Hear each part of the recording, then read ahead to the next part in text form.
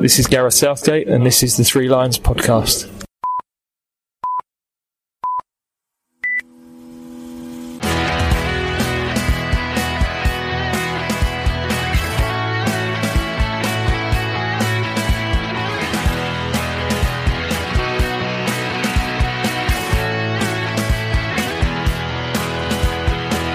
Hello and welcome to the Three Lions podcast. My name is Russell Osborne and this is an independent England football supporters podcast. Here we are, the final two games before the Qatar World Cup. With nothing scheduled for October, this is the last chance for Gareth Southgate to assess his squad.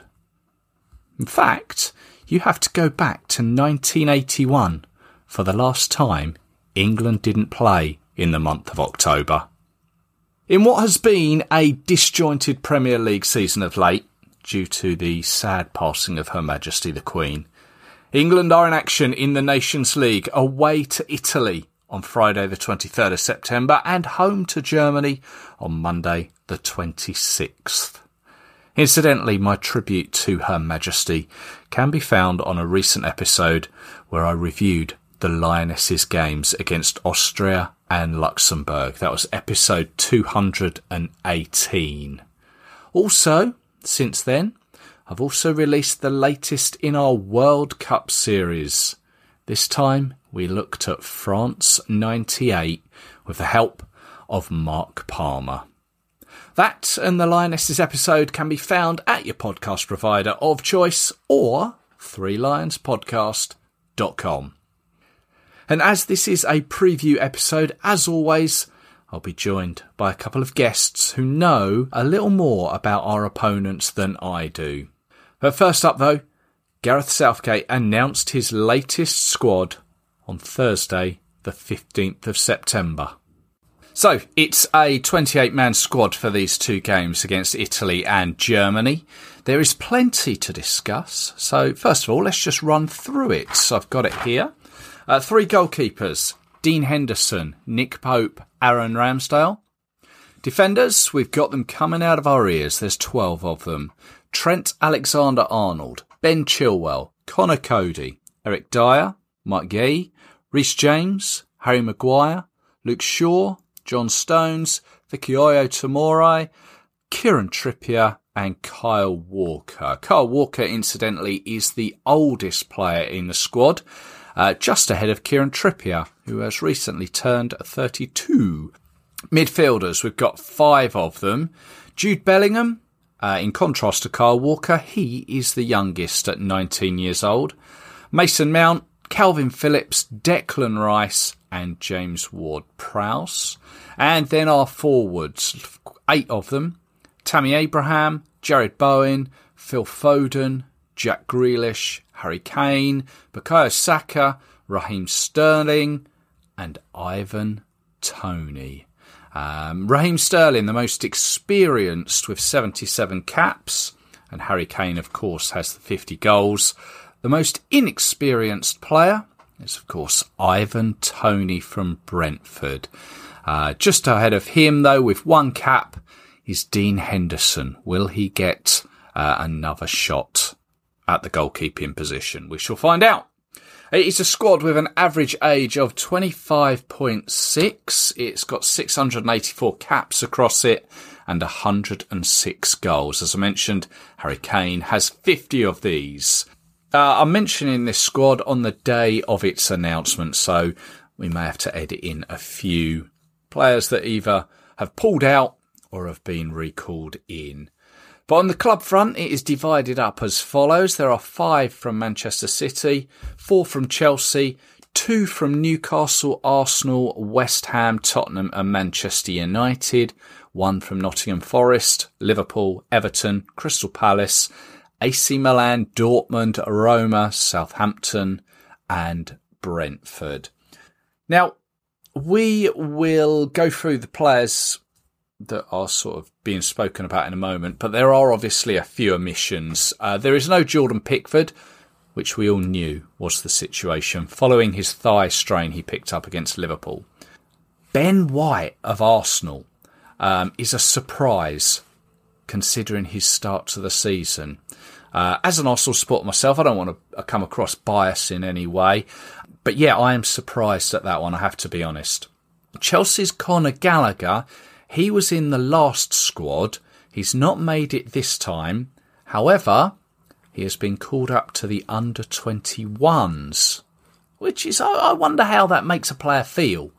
Not picked for the senior squad, but then is picked for the under-21s. There must be some sort of thought process there. Surely. Leicester's James Maddison. Still yet to add to his one cap against Montenegro in that 1000th game at Wembley in 2019. I'm not quite sure what more he has to do, to be honest. Jordan Henderson of Liverpool, he's out with an injury. Is that the end for him? Will he make the final World Cup squad? He's not featured for England since the Switzerland game in March. And the Manchester United pair, Marcus Rashford and Jadon Sancho, both not selected. Although it has to be said, Rashford does have a slight knock. But both of them been doing really well of late. Sancho, I thought this was an ideal opportunity to bring him back into the fold. But no. So, on to this squad. We really need to be considering these games as being our starting lineup for the Iran game on the 21st of November. And it's safe to say that many of these players have had indifferent starts to the season, what with form and injuries. Obviously, Pickford is out, so I'm not 100% sure who's going to start in goal this time around. All of them are fully capable, although it does have to be said, though, that Ramsdale, he was in goal for that Hungary game. That may go against him. In defence, as I say, it's quite heavy with 12 to pick from. Obviously, Harry Maguire has caused quite a stir. He's been out of form. And whilst it's easy to say, he very rarely lets England down, much like Pickford. But I'm not sure Southgate, by saying the other week that he's already considered him and he needn't worry about his place, was a wise thing to say. Eric Dyer is back in after last playing in the 4-0 win over Iceland in the 2020 Nations League game at Wembley. You'll remember that one? No? I forgive you. It was one of those behind closed door games. But even though he's been out for a while, he'll come back in. He knows the setup. He knows the drill. He should just be able to slot in, trouble-free. I think he's a good pick, Eric Dyer. It's worth noting that John Stones won't play against Italy. As you may remember, he was sent off in that last game against Hungary. Scored a cracking goal recently, though, in City's Champions League win, though, didn't he? Although possibly overshadowed by Haaland's effort. Great to see Kieran Trippier considered again. Trent Alexander-Arnold. You can't deny his quality, but the more he's played recently, I think his defending has left a lot to be desired. Midfield, Jude Bellingham. He needs to be given the green light. Go run the show.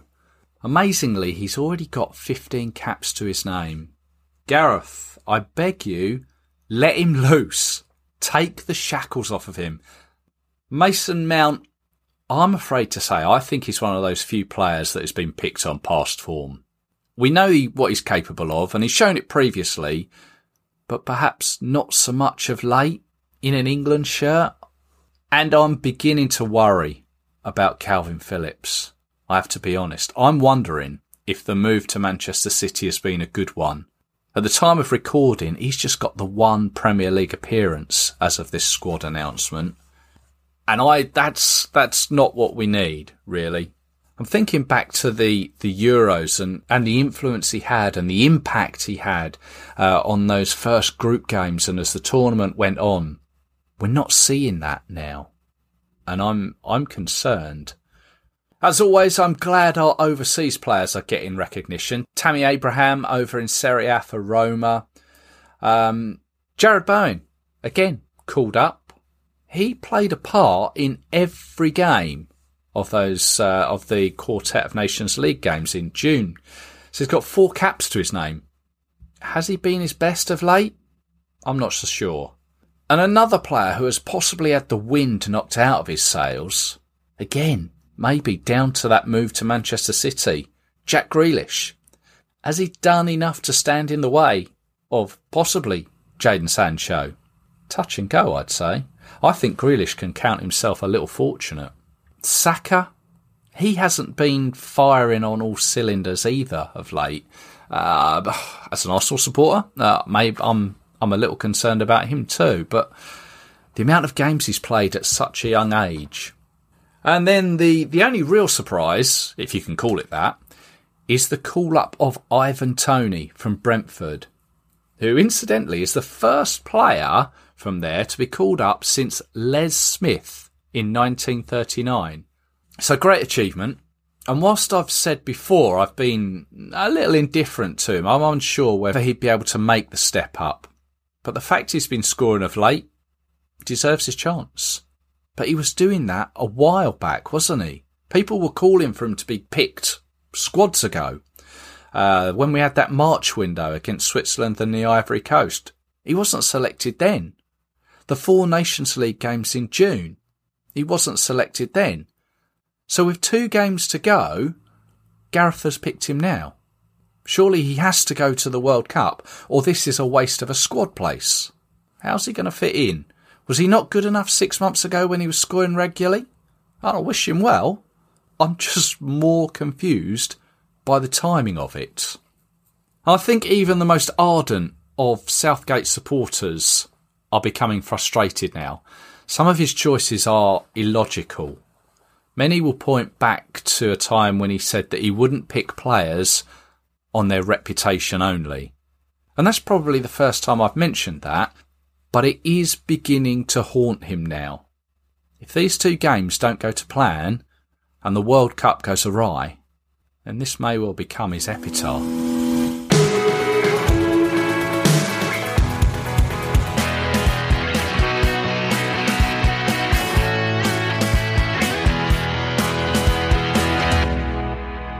So after the weekend's games, it appears that Calvin Phillips is the only withdrawal from the squad with a shoulder injury. How this affects him going forward to the World Cup, though, remains to be seen. And it would seem, in his place, that Jordan Henderson has been recalled. He's miraculously recovered from a thigh injury since the squad was announced. No, I don't get it either. But Jack Grealish, he celebrated his call-up, didn't he? By scoring in the first minute of Manchester City's victory over Wolves. Perhaps I was a little harsh with my words. So let's take a look at our Nations League table as it stands going into these last 2 games. We are in League A, Group 3. And Hungary, they're top of it with 7 points. Germany second with 6. Italy third with 5, and we are currently bottom with 2 points. Those courtesy of the draws against Italy and Germany. And of course the other 2 results were the June defeats to Hungary, 1-0 over in Budapest, and the 4-0 whooping at Wolves. We can't escape the fact that relegation is a distinct possibility. Some may say that the Nations League is just glorified friendlies, but I think we need to understand the repercussions, should we go down to League B, will knock on to our future seeding for the European Championships. There's more to it than just glorified friendlies. Although from a travelling perspective, the idea of going to and experiencing some new places, I must admit, does hold some appeal. But that's something else entirely. When we face Italy, Germany, they'll be hosting Hungary in Leipzig. And then when Germany come to Wembley, Italy, they'll be travelling to Budapest. In order to try and survive this group, first and foremost, we need to worry about ourselves. We need to win both games. Then, ideally, we need to hope that Hungary do us a favour and either win or draw their games. The game against Italy will be the 30th meeting between the 2 sides. 29 games previously have seen England win 8 times, 11 draws and 10 defeats. Of course, the most high-profile match between the two being the recent European Championships final, that I might add ended in a draw. Of course, Italy won on penalties. Only once before has this fixture been played in Milan's San Siro. 13th of May, 1939.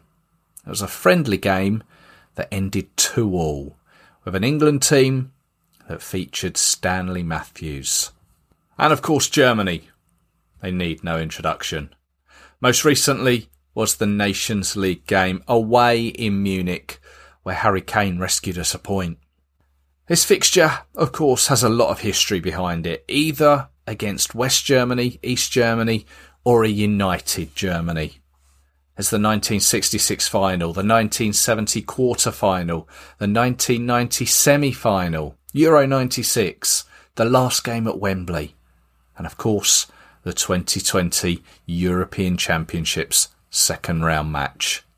Now it's time to catch up with a couple of our guests.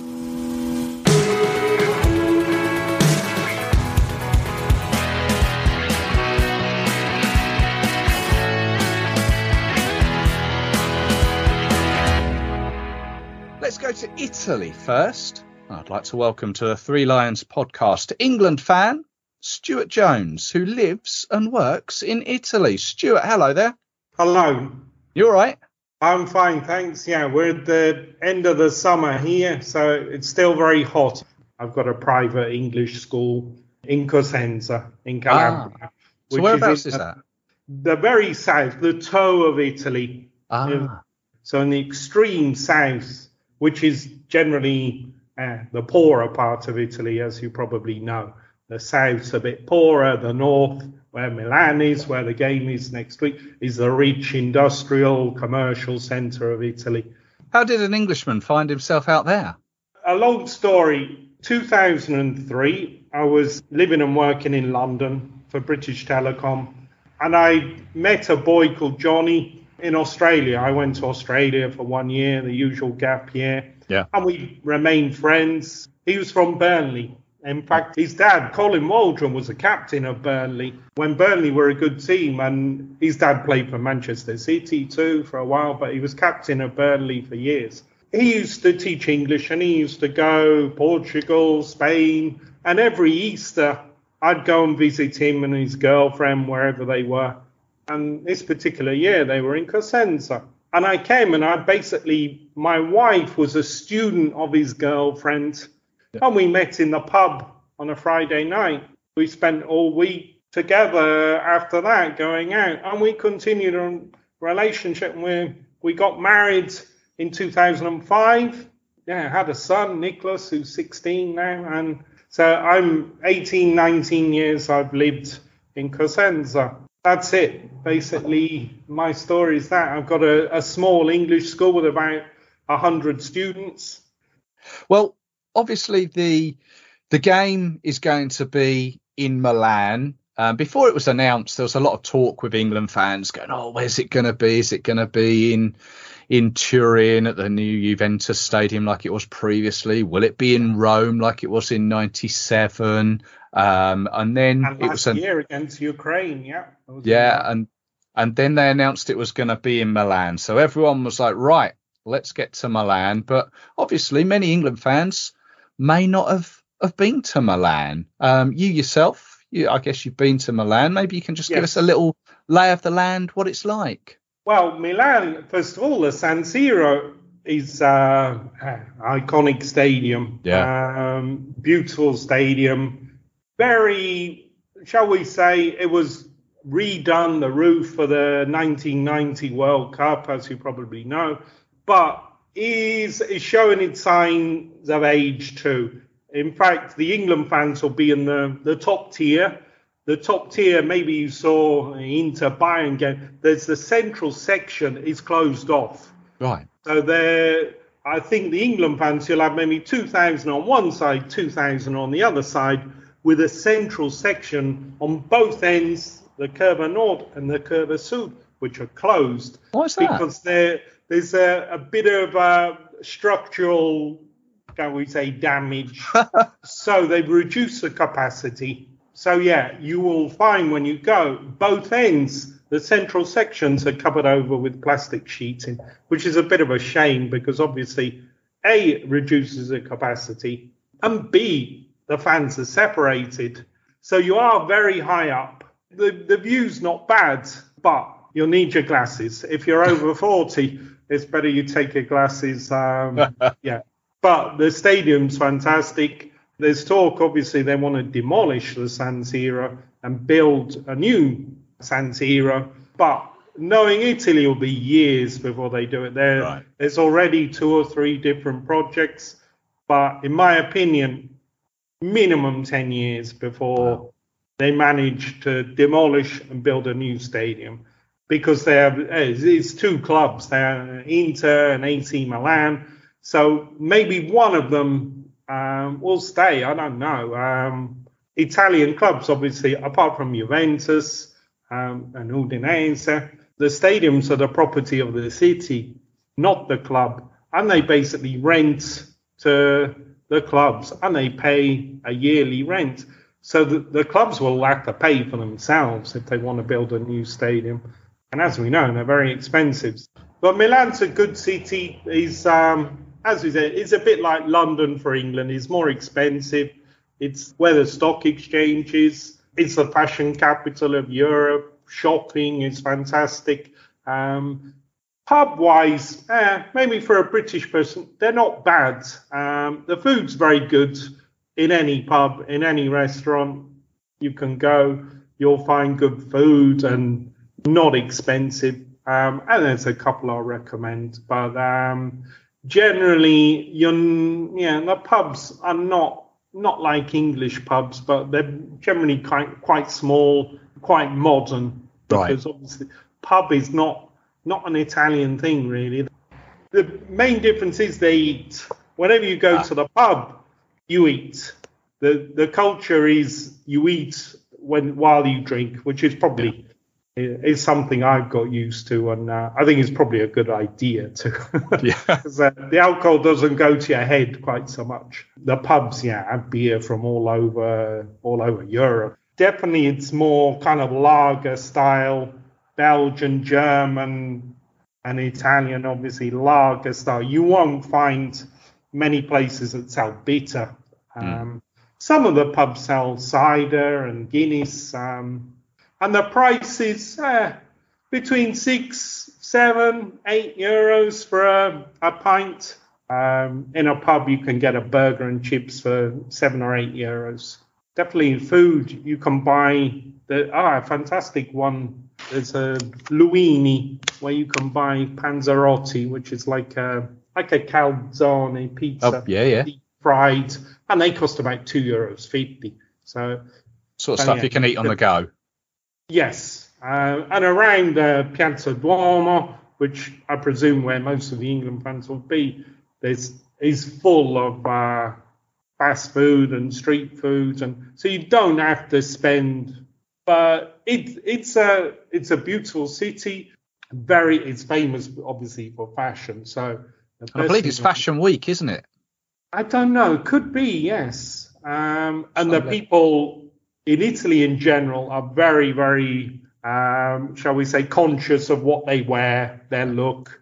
In Milan, even more so. So you'll see the men, everyone dressed very well, suits, ties, the women too, hair and makeup done. So it's quite a glamorous city. So if you want to go and see La Scala, the theatre, the Last Supper, the famous picture painting of Jesus and the 12 disciples is in Milan. And is it the transport around the city? So if they're located in the centre of the city, how easy and straightforward is it to get to the stadium?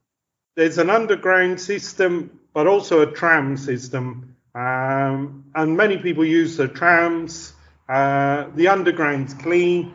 It's a smaller city than Rome, so it's easier to travel around. But no, it's a city of 2.5 million. Yeah. So it's very simple to find your way around. There's a tube stop right at the San Siro, 20 minutes from the centre. I think it will be a relaxed atmosphere. Yeah. We spoke before about Italy not qualifying for the World. Yeah. So obviously they're on a bit of a downer. If they'd have qualified for the World Cup, I think there would have been 75,000 sold out.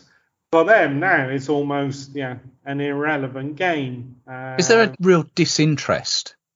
At the moment, because obviously 1 year ago they won the Euros. Yeah. After the Euros, they drew twice with Switzerland.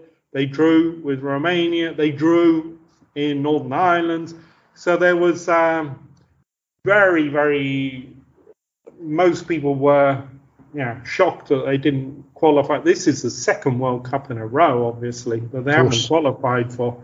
So it will be 12 years between one World Cup and another. It's amazing. A country like Italy, there's kids growing up, they've never seen a World Cup. So last year was a terrible time for me because, an England fan in Italy, when we lost that final, I literally shut myself inside the house for a week. We were the only people, I think, in Italy who weren't celebrating. Everyone out on the streets, beeping their horns until 4 or 5 in the morning. And, I went to bed. My son was in tears. We all were. After they won the Euros, they've been very, very poor, to be honest. They were a bit better in the Nations League. Obviously, Mancini's trying to bring through new players, younger players, and the older players kind of moving out. But they haven't maybe a striker. They're missing a good striker. So it's the previous game was the forgettable 0-0 game in Wolverhampton. Yes. There was no fans there, as was well documented. And as was well documented, there'll be a sort of a ticketing issue come Milan. Obviously, there is the official allocation for England fans, which you mentioned. Well, we'll be in the high upper tier, but there is, as always with England games abroad, there are England fans who will look to source tickets in the home end, and it's been well documented that there's going to be name checks on the tickets, and possibly you won't get in if you an English person trying to get into the home end. And I believe you've got experience of this. Yes. Like I said, last year, obviously you remember there was England, Ukraine in Rome. Yeah. And it was the time of the COVID problems too. So basically they banned anyone from the UK travelling because they weren't part of the Green Pass system in Europe. Anybody in Europe who lived in mainland in the European Union could go. And we bought tickets with my Italian identity card. We went to the match, no problems whatsoever. And there were maybe 11 or 12,000 England fans. The capacity was reduced, obviously, for COVID. I think there were 18,500. So there were fans from all over Europe, but not the UK. Yeah. So we thought it'd be the same again. And when we went to book tickets, 24th, 25th of August, came online, and with my UK, born in the UK, rejected my application. My son and his 2 friends, no problem, because my son was born in Italy. And mine, so we have 66,000 British residents in Italy who basically can't go to the match because online system rejects your booking if you're born in the UK. Even though I've been here 18 years, I can't go to the match because I think they probably in Germany, a lot of England fans book tickets using maybe their hotel address as a resident, and they got in the home end. So I don't think there were any problems. But they didn't want maybe 10, 12,000 England fans dispersed around the other 3 sides of the stadium. So they decided to do this. I don't know if it was probably the local Questura, which is the local police. So the only way they could guarantee that England fans weren't in the other parts of the stadium was to basically ban UK residents, and they do check. Do they? Everyone has an identity card in Italy, and when you book a ticket for any match, you have to put obviously your name and your identity card. You have to carry with you always. With a big game like this, definitely they will check. So you will need to take your passport.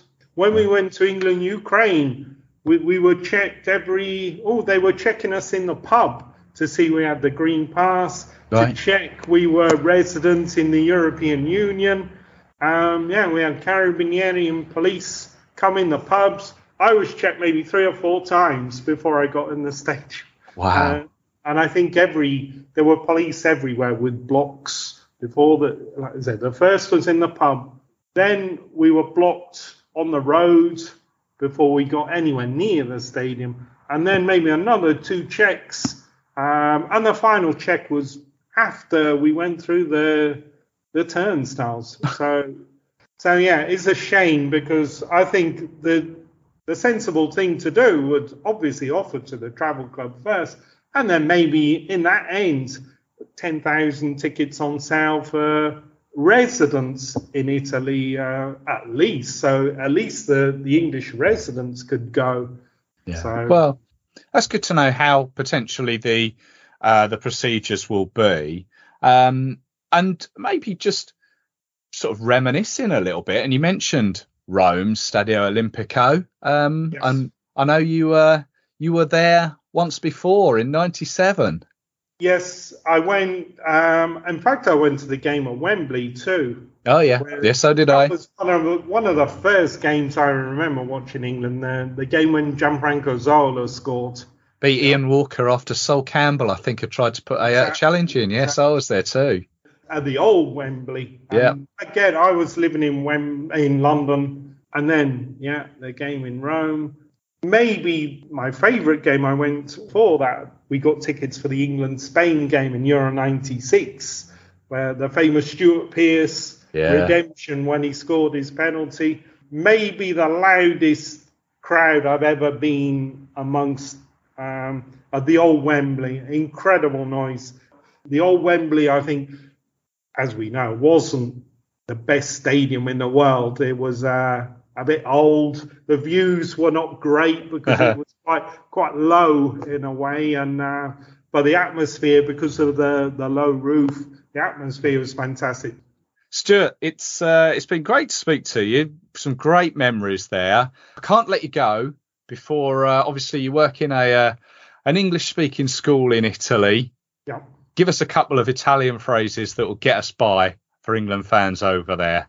A couple of phrases. Well, in Milan, most of the people, certainly in the pubs and restaurants, will speak a bit of English. But for a beer, una birra, per favore.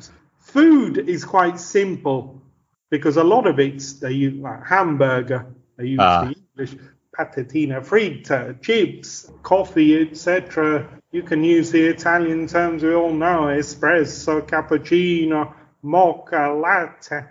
I think you won't have problems. Every menu, generally, they're written underneath in English too. Enjoy the day. San Siro's an iconic stadium, and maybe the last chance for many people to visit. Great. Anyway, very nice to talk to you, and good luck to England next Friday, but most of all, good luck in the World Cup. Take care. Bye-bye. Bye.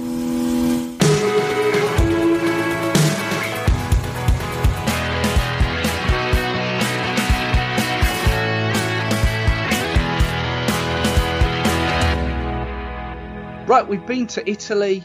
Let's go to Germany. It gives me great pleasure, as always, to welcome back our resident German English fan, Marco Canella. Marco, hello there.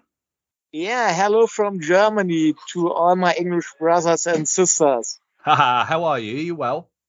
Yeah, I'm well so far on my own with my wife too, because of the situation that the Queen has died last week. It was a really, really sad week, and the feelings were with England and with a Queen and with a family of the Queen, and yeah, it's a very sad week. Yeah, that's interesting to hear it from a German point of view.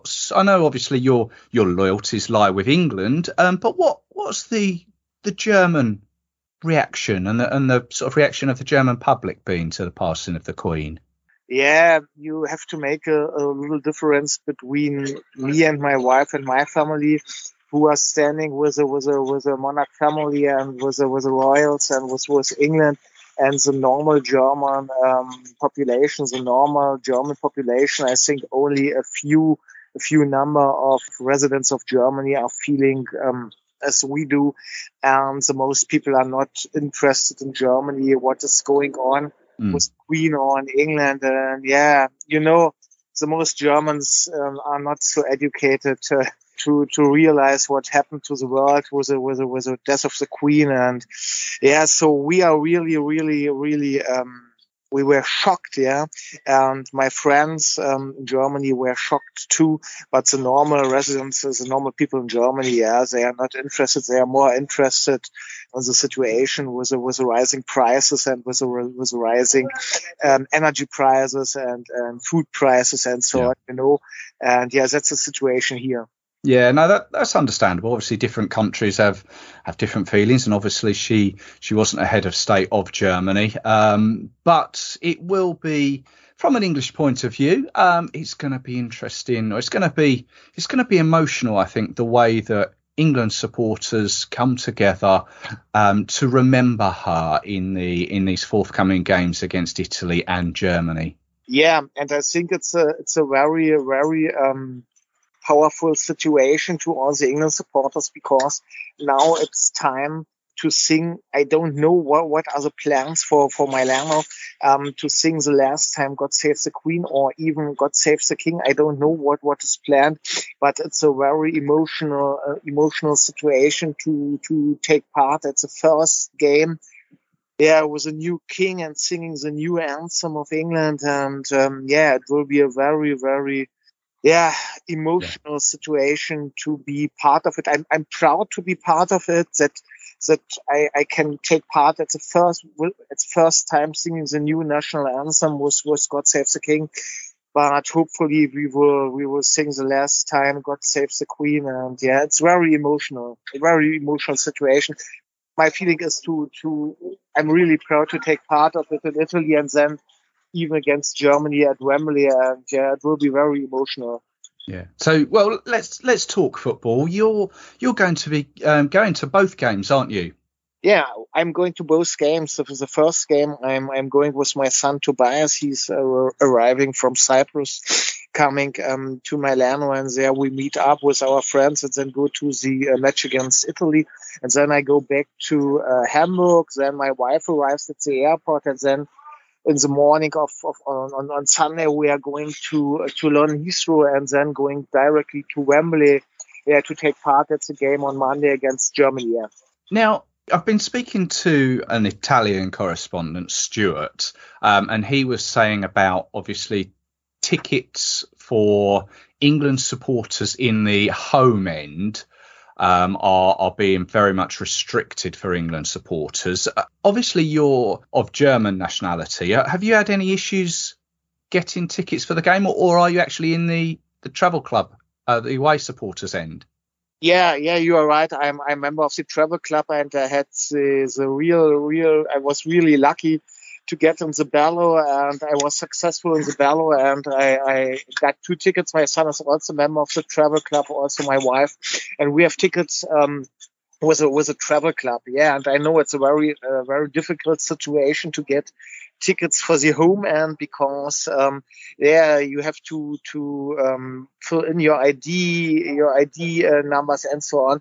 And I heard about it, and some of my friends have the luck in the Bello, and they are trying to get tickets in the home end, but I don't know if they will be successful, or even if they were sorted out at the entrance from the security staff. I don't know, but I was lucky to get the tickets over the travel club. Yeah. So you'll be high up in the gods of the San Siro. We must sort of meet up and say hello there. Yeah, for sure. So then you say after Italy away. You're going back to Hamburg to get a flight to Wembley for the Germany game, which is the last game of this Nations League campaign. Yeah, for sure. That's the last game, yeah. And because of that, I'm really happy to playing against Germany, even at Wembley. And I think also it will be a very emotional evening. I heard about that the German football team and the English football team will have a minute of silence to respect the Queen. And I think it will be also a very emotional evening at Wembley playing against Germany, which is for his own a very emotional game to both countries. I took part at Munich. It was also very amazing atmosphere in the Munich arena. And so we are happy with my wife, Heike, to take part at Wembley against Germany. Yeah. I mean, just going back to that game in Munich, I was there as well. And England, well, they got a little bit lucky, really, right at the end and grabbed a draw. But it was a great atmosphere in the Allianz Arena for the England fans. Yeah, but luck is part of the game. Luck is also part of playing football for every time. And yeah, the game has 90 minutes, and we made the goal. And so the result is very comfortable. When you take a look at the game, yeah, but the atmosphere was very good. In Munich, I hadn't the luck to get the tickets with the travel club, so we were sitting in the home end, full of English ones, yeah, and it was a very peaceful and very good atmosphere, even with the Germans sitting nearby. No problems, no stress. The Germans were also very respectful to the English ones, to our fans, yeah, to our supporters. Even we were very respectful to them. There were no problems, and it was a really amazing atmosphere, really amazing evening. No trouble outside the arena, no trouble inside the arena. So it was a really, really fantastic football evening and a very, very fantastic. Very fantastic days at Munich. We had a big party in the pubs in the evening with no stress coming up. Yeah, it was really, really amazing. Yeah, no, I enjoyed my time over there. I mean, on the footballing front, Germany, they're currently second in the Nations League group. They've had 3 1-1 draws, 1-1 with Italy, 1-1 with England, 1-1 with Hungary, and then they beat Italy 5-2. So all of a sudden, they're on a bit of a roll with 5 goals there. What's the feeling in Germany with these last 2 games coming up? Are they looking towards possible qualification for the Nations League finals, or is the World Cup being spoken about in Germany now? Yeah, it's a very interesting question because either the Nations League or the World Cup is at the moment of the feeling of the German supporters. No one is speaking at the moment about the World Cup here, yeah. Right. And even at my office, where many football-oriented people, yeah, and football interested people, but nobody is speaking about the World Cup because of the fact that it's in Qatar, yeah, and a lot of people have problems taking the World Cup at Qatar, and so the Nations League wasn't a very big point here in Germany. So yeah, the football interested people look at the results and are watching the game on TV, yeah. But at the moment, it's not a big theme here in Germany. What are general German supporters' thoughts towards Qatar and them hosting the World Cup? Yeah, it's a very difficult situation because a lot of German supporters are not very happy that the World Cup is placed in Qatar because of the political reasons and because of the human rights reasons and so on, and it's very far away. Even the most point is that it's in the winter time, yeah, here in Germany. In the winter time, everybody is looking towards Christmas time, yeah, and being at the winter market, at the Christmas market, drinking his hot wine and eating some cakes and so on. And it's a very, very strange situation that the World Cup is taking part in the winter. And even on my own, I'm not really sure how I will feel when the World Cup starts at Qatar. Yeah, you know, it's the first time in my life that the World Cup is taking part in the winter time, and so nobody here in Germany, or most people, don't know how to handle the situation. And the big cities like Berlin or Hamburg already said that there's no Fanmeile. Yeah, normally we have in Germany big public viewing fan miles, yeah. Oh, yes.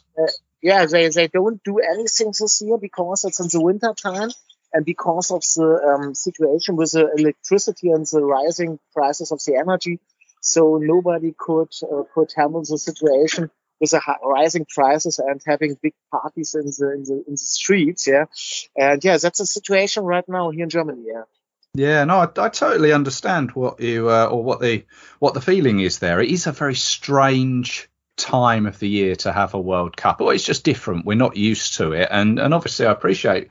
Obviously in Germany, you are very famous for having your Christmas markets. I've experienced a couple of those previously, and I imagine that having a big massive football tournament around those, like people being distracted by them, may just take away, I don't know, the magic of it. It is quite a magical time over in Germany there, isn't it?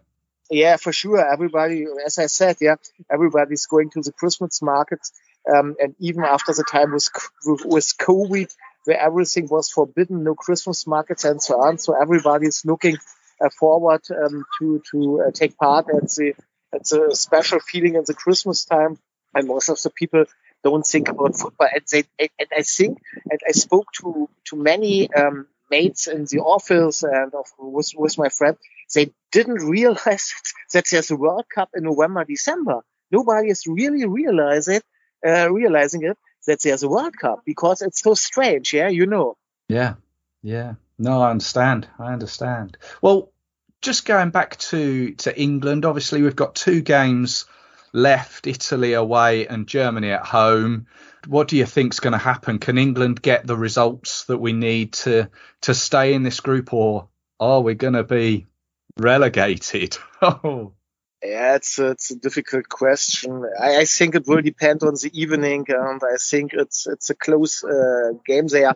So both teams, I think, can win. Yeah, both teams have the possibility to make the game, but I think it will depend on the form on the evening. I think for England, it will be interesting how we will play at Italy. And I think if we have a good run in Italy, and I think that when the team has his routine and has a good spirit and the power from Italy, then I think everything is possible, even to beat Germany at Wembley.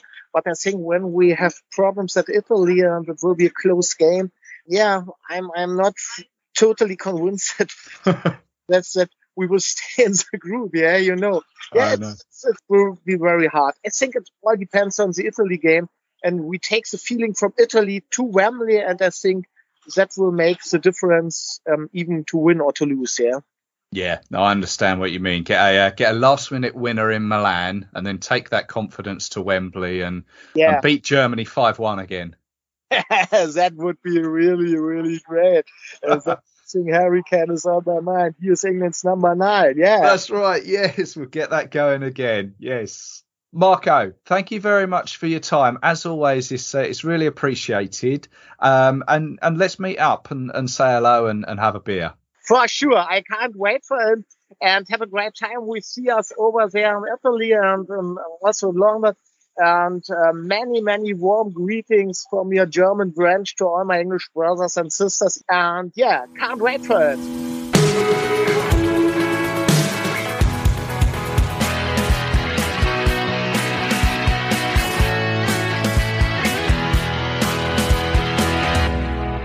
Thanks as always for tuning in, always appreciated, and my thanks go to Stuart and to Marco for their time there.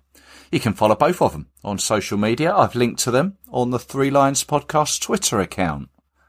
Now, one thing Marco did mention was the singing of the national anthem. It was something that I also wanted to just briefly touch on. The Italy game away in Milan will be the first game England fans will come together for since the passing of the Queen, and it will be the new era under King Charles III. This will be our first opportunity to sing the new national anthem. Already I've heard various ideas of how to show our respect. My own personal belief is to sing God Save the King. Then, as what the Premier League recommended for their recent round of games, a period of applause on 70 minutes to celebrate the Queen's years on the throne. Whatever is agreed, it would be great if it's sung loud and proud. And once again, from a personal perspective, if ever there was an opportunity to lose the no surrender that has infiltrated the anthem, then this would be the ideal time. Incidentally, the last time England fans sung God Save the King was back in November 1951 for a friendly at home to Austria. There's something you can tell your friends. Also, with the way the country has been under the spotlight this last couple of weeks, let's try and ensure that reputation is seen once again whilst abroad. Let's make sure we put on a good show so that certain sections of the media don't have that angle to bash England fans. I'm going to leave it at that. If you are going to Milan, have a safe trip there and get back in time to be at Wembley. I'll be back with you very soon, looking back on these two games, hopefully, fingers crossed, touch wood, in a positive frame of mind. So until then, look after yourselves, take care, cheers.